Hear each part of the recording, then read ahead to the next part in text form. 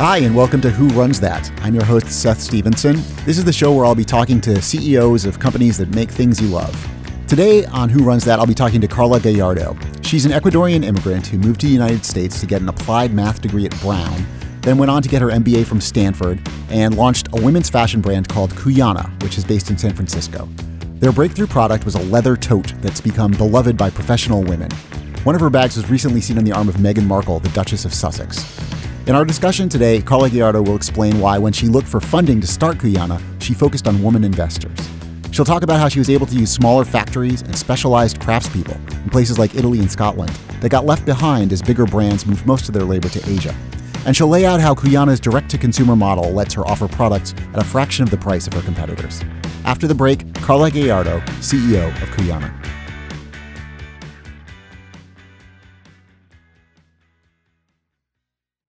Welcome to Who Runs That? Our guest today is Carla Gallardo. She is the founder and CEO of Cuyana. Welcome to the show, Carla. Thank you so much. Super excited. So for people who aren't familiar with Cuyana, tell us what kinds of products do you sell and just tell us a little bit about the business. Sure. So Cuyana is a direct-to-consumer brand. Our philosophy is founded on the intentionality of buying fewer, better pieces.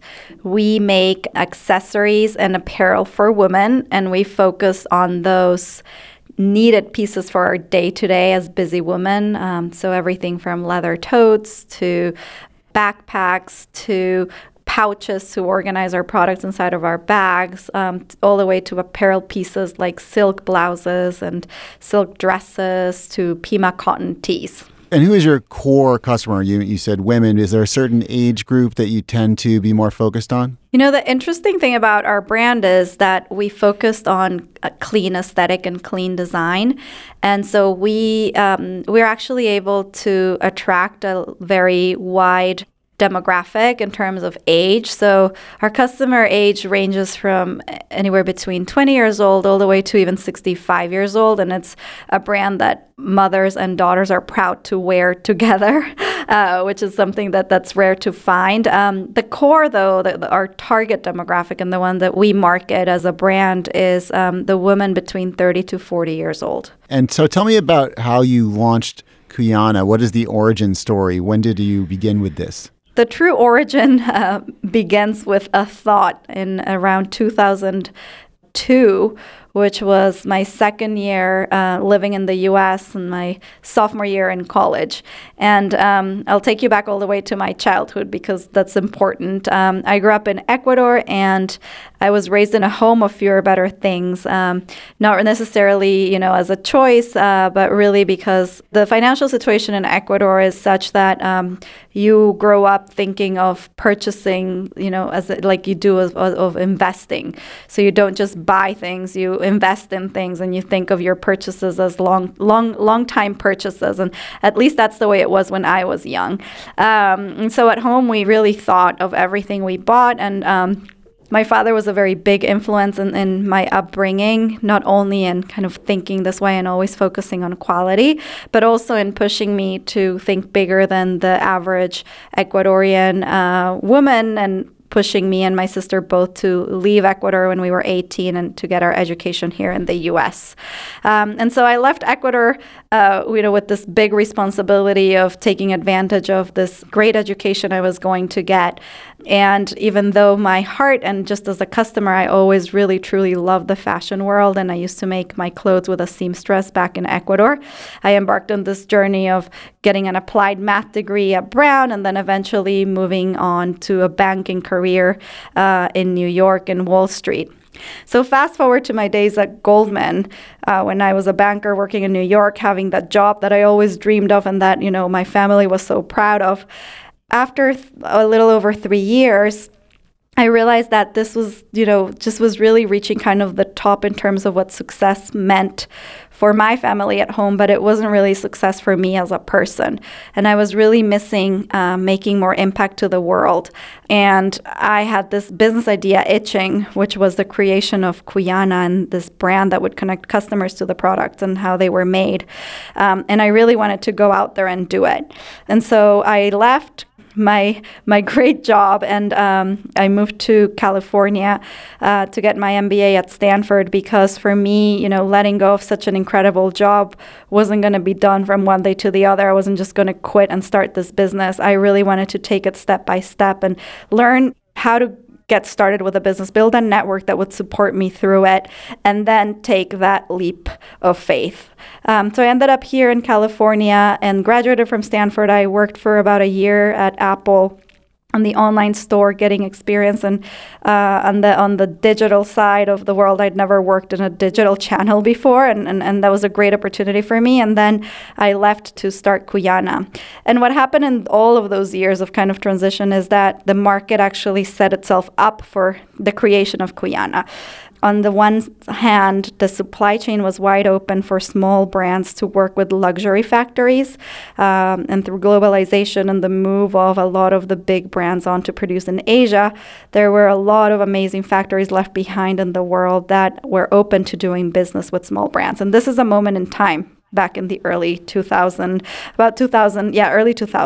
How did you figure that out? How did you become aware that there were these small factories that maybe you could work with that were being left behind? Yeah, I mean, a lot of these micro-industries aren't hidden, right? We're talking about leather in Italy, leather in Argentina, cashmere in Scotland, and the decay of these micro-industries was already on the news, right? So factories shutting down, family factories going out of business. And so while everybody was moving on to China, for me, the opportunity was let's go back to those factories that have years of experience on specific luxury materials and see if we can work with the survivors. So in order to launch this, you need to start getting funding. Tell me about that. How did you fund this dream? Yeah, it was really tough back then. I mean, we were starting this company in San Francisco, so Silicon Valley. Venture investors here were really our target. However, the hard thing about this was that, number one, this was a business that held inventory, and investors back then were not investing in companies that held product. The second part is that investors didn't really understand the concept of brand back then, right? They weren't investing in companies that were building brand and making product. And then the third challenge that we had is that this was a company made by women for women. And from a customer standpoint, it's a beautiful concept, and the branding is something we're really proud of. The design of the product is something that fits a wide demographic. But the true intelligence is in the behind the scenes. And what we encountered is that when our audience was male, we were stuck on explaining what brand is and why all these beautiful kind of front end aspects of the brand are so important for a woman customer. Instead of spending time on our supply chain, on the unit economics, on our repeat rates, and on why this wide gap in the market of luxurious products for affordable pricing was really where the big business opportunity was. And so we shifted gears to pitching to the very few women venture investors that were out there. And the interesting thing is we found this board on Pinterest, and back then Pinterest was really happening. And somebody had made this board with, these are the top women angel investors, also VC investors. And so that became our new target list. And we decided to just pitch to women so that we can spend all of our time talking about the business side.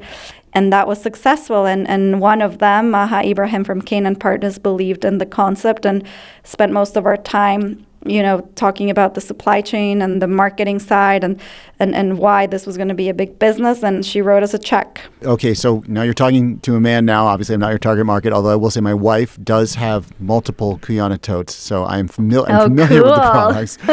But can you tell me what were the male funders you're talking to not getting about brand? What is the thing that's hard to understand? What is your brand and what's important about that?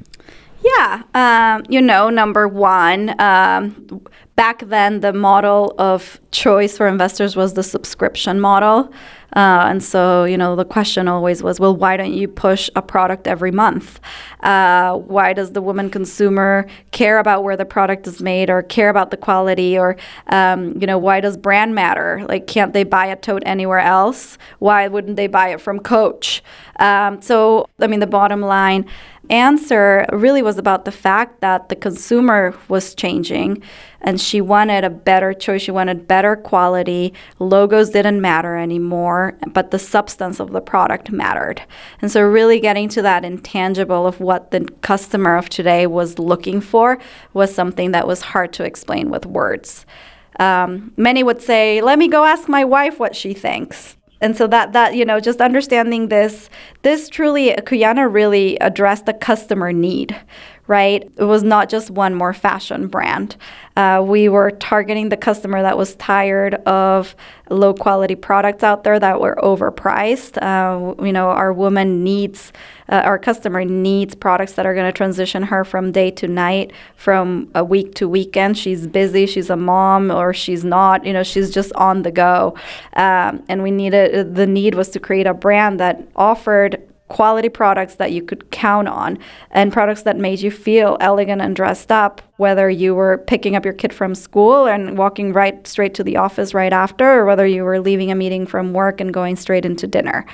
And so those just softer aspects, were things that definitely could spend time explaining and talking about, but the real substance and really the smart pieces of our model were not in that customer insight, that it was a more natural aspect to understand when you are a woman, and understandably so, right? I think that, if you're pitching me a product that's really deep into a male customer need, I'm not going to get it unless you spend more time explaining that to me. Mm-hmm. And then you said there are these objections to companies that hold inventory. I'm sure when you were at Stanford Business School, a lot of your classmates were launching things like apps where there was you don't actually touch any product. Everything, there's a user and you're connecting people and you're just off in the cloud somewhere. Did you feel some pressure to do something like that? Did you feel out of step with them because you were doing something that actually had a physical product and inventory? No. I mean, to me, this is why this was so much more interesting, because we were being so smart with our inventory. And that's what we spent all of our time with Maha on, right? We had developed this optimized model in the back end where we could actually be much better about inventory than the traditional retailer. And the interesting thing is that, a company like ours doesn't burn the amount of money that a tech company burns. And so we're actually using that cash to buy product that actually has a value. And you said you felt like there was this gap between luxury goods and affordable goods, and in between you get sort of affordable luxury is a term I've heard. Where were you thinking about yourself on the pricing spectrum and the quality spectrum and where you could fit in?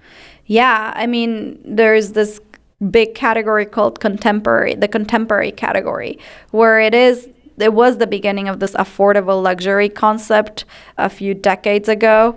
But what we saw through time is that the original value proposition of luxury quality for a more affordable price started to deteriorate as a lot of these companies started to struggle with margins and, cutting costs, and a lot of the delivery of this quality that was there years ago wasn't there anymore.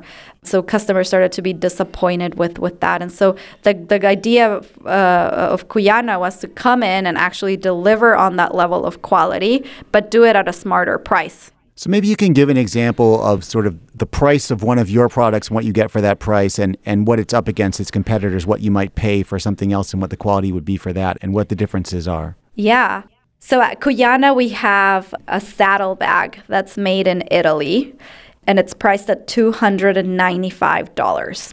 And we make it in a factory in Italy where other luxury brands make their products. And briefly just describe what is a saddlebag? What kind of product are we talking about?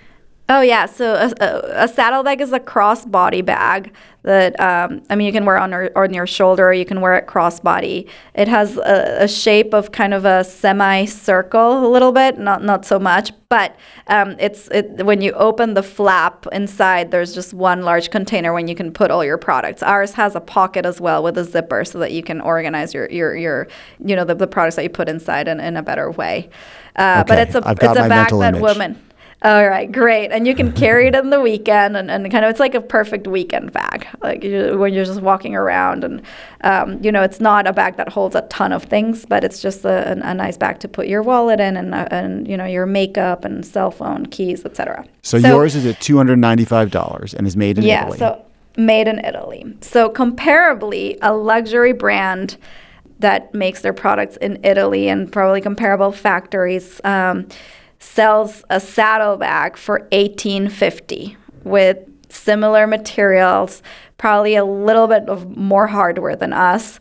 But that's what a saddlebag made in very similar factories with similar materials would sell at if you were buying it from a luxury brand. And obviously, not obviously, but there is the piece of luxury that that is the exclusivity and the factor and the premium that's embedded into that price point, right? So when we think of luxury, we think of that price point including that brand premium. So you're saying you might have the same materials, the same craftsmanship, but there's a name, and maybe slightly different hardware, but there's a name that you're paying the extra $1,600 or $1,500 for? Definitely. What's the name? You can tell us. You can tell us the name. Oh, yeah. I mean, Celine has a saddlebag. Chloe has a saddlebag. Most luxury brands that focus on brands have a saddlebag. It's not exactly our design, but the price points are north of, $1,500 for a saddlebag from a luxury brand. But Meghan Markle was recently photographed holding your saddlebag, which must have been pretty exciting, right? Yes. It was super exciting. She was actually wearing the mini version of our saddlebag, which is priced even lower than the $295. But yeah, it's super, super exciting. But I think that the point is not luxury, because luxury is something, and by the way, I as a customer admire. There's a reason why those bags are priced at that price point. And, there's an exclusivity factor. There's the designer aspect of what luxury is about. What's interesting is that when you think of all of those other contemporary brands that I was talking about and what the contemporary brands offer, which is kind of the place where Cuyana is coming in to reinvent, a brand that's kind of positioned in the map, at that contemporary level, sell a saddlebag that's made in China, not in Italy, for $595. And so that is the perfect example of how Cuyana is coming in to give you a better offering to that customer, because we're not only making our bags with better materials and in better factories. And when I say better, by the way, I don't mean that China's bad, but Italy has a true history of leather making and true heritage in leather. So it's more specific to that specific product, right? But and so you have Cuyana coming in to offer a bag that's half of the price of these other contemporary bags. It's made in a factory that's more specialized in leather. And so overall, that offering ends up being much, much better. So how do you make your margins work if you're still paying for the Italian factory instead of the Chinese factory? If you're still paying for the high quality leather, but you're selling it for, like $1,000 less or even more, how are you making your margins work?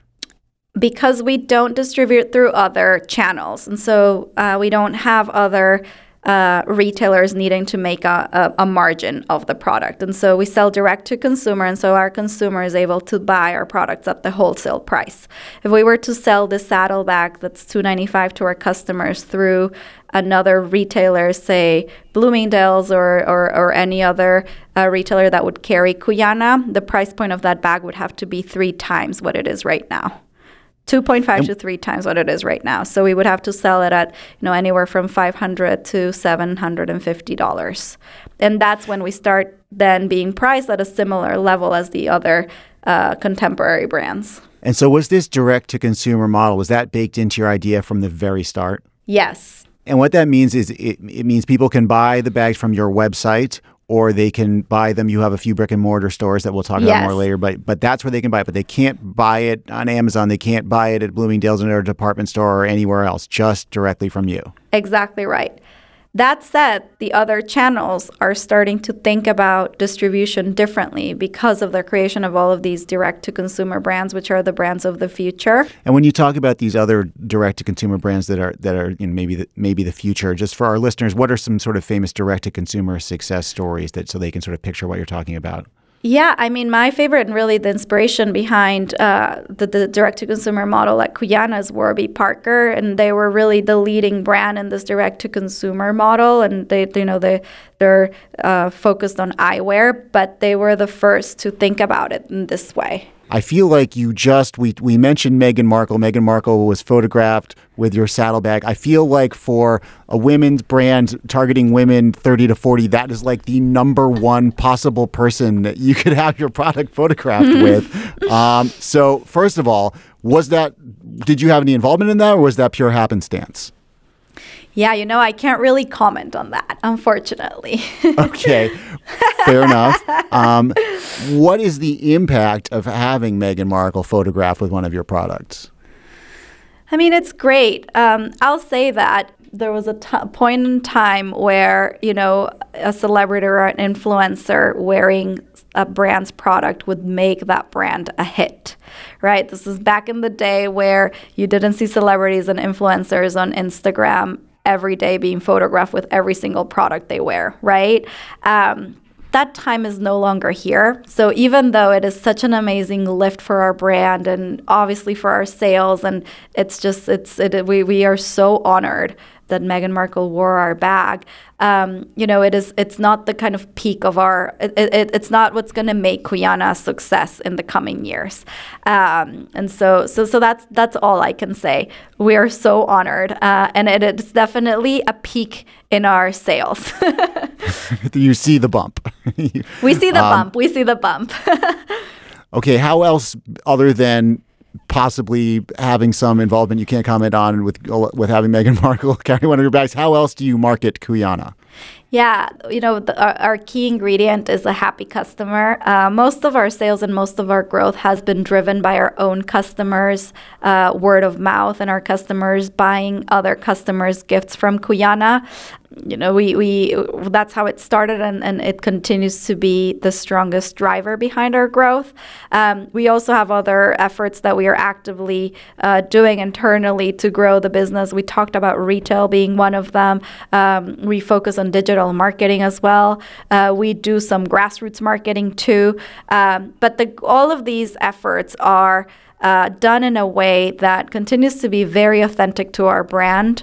And our goal is to grow the business in a way that the experience to the customer continues to be top notch, right? So if we get to a state where we're opening too many stores and the experience in the store starts to not be as high with the high standards that we envision, then we'll be careful on doing that too fast. I think what you've seen in the past few decades, our brands growing too quickly and quality getting deteriorated, or the experience or customer experience being deteriorated alongside that growth. When you started Kuyana, and probably now, you're not very different probably from your target customer in lots of ways. You probably identify with them fairly closely. Can you envision a time where you get to a place in your life where you are sort of different from your target customer? Could that happen? Is that something that you think about or fear?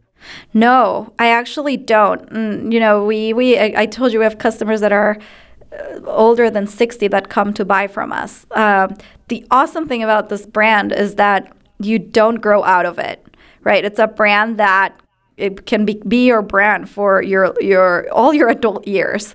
So I don't envision that, and that's the cool part of building this, that even as I grow up in age, I get to understand the customer and her different stages in life, and what those transitions are about. And we've done some studies and some work, and it turns out that Kuyana is a very appealing brand for women when they're going through a transitional state, right? When they're moving up in their career and they need to start feeling more sophisticated or elegant in the office, when they're going through the years of becoming a mom or kind of getting married, and when wardrobe changes need to happen, and when you need to start thinking differently about what you wear.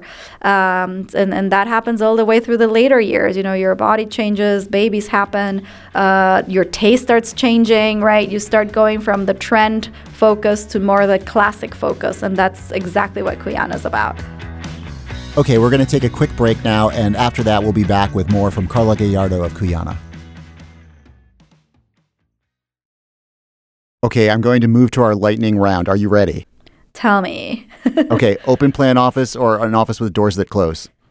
Open plan office. Why? Communication is key, and things change a lot in a startup, and when everybody can overhear what's going on, we can just quickly get together and do it. There are no secrets in our office. But can you still maintain that with like 100 employees, or does everyone just start putting on their headphones and ignoring each other because we've gotten like too big? Yeah, it starts getting hard, but there's still teams that work really closely with specific teams, and so up until now, it continues to be beneficial to have an open floor plan. But we're constantly evaluating it, and so right now, the merch team with marketing team and creative teams sit very close to each other, and it's really easy for them to get work done throughout the day. They don't even need to go and get into a meeting room to answer like 3-minute questions that they have for each other. What other companies in any field do you look at and envy? A bunch. Okay, so for brand purposes, I look at luxury brands and how they've built their brands and the choices that they're able to make and, forego sales for a big stake in the ground about who they are and who they target. So I love brands like Chloe, love brands like Celine, who can say what they stand for and not care what other people say. From a people standpoint, in terms of culture building and allowing your team to create their path and culture and give a lot of autonomy to the employees. I really like the cliche of Google, but to me, a lot of what that company has done is really interesting and how that plays into just human nature, and so I love looking at them. Zappos is a big inspiration for me from an operational standpoint and the real insights of what made that business successful. There's a book that was written by one of the Zappos founders that was actually a book I read before I decided to start Kuyana after business school, and it was like a real inspiration for me. Those kind of 3 buckets are the ones that I look at. So, combination of brand, people, and then processes, operations. What mistake have you made in the past that you've learned the most from? It's so many mistakes. we make mistakes all the time. Pick your most embarrassing mistake. Okay. The one you would least like to reveal to a national audience. Oh my goodness. It's probably been, and this is one of my weaknesses, I have no notion of who is famous or who's a celebrity or, who, many times I just don't recognize that. And there have been many times where that actually has played to my advantage because I get to meet people and I'm just myself and I don't get nervous about that. But I think there have been a couple of times where I've probably offended people for asking them what they do.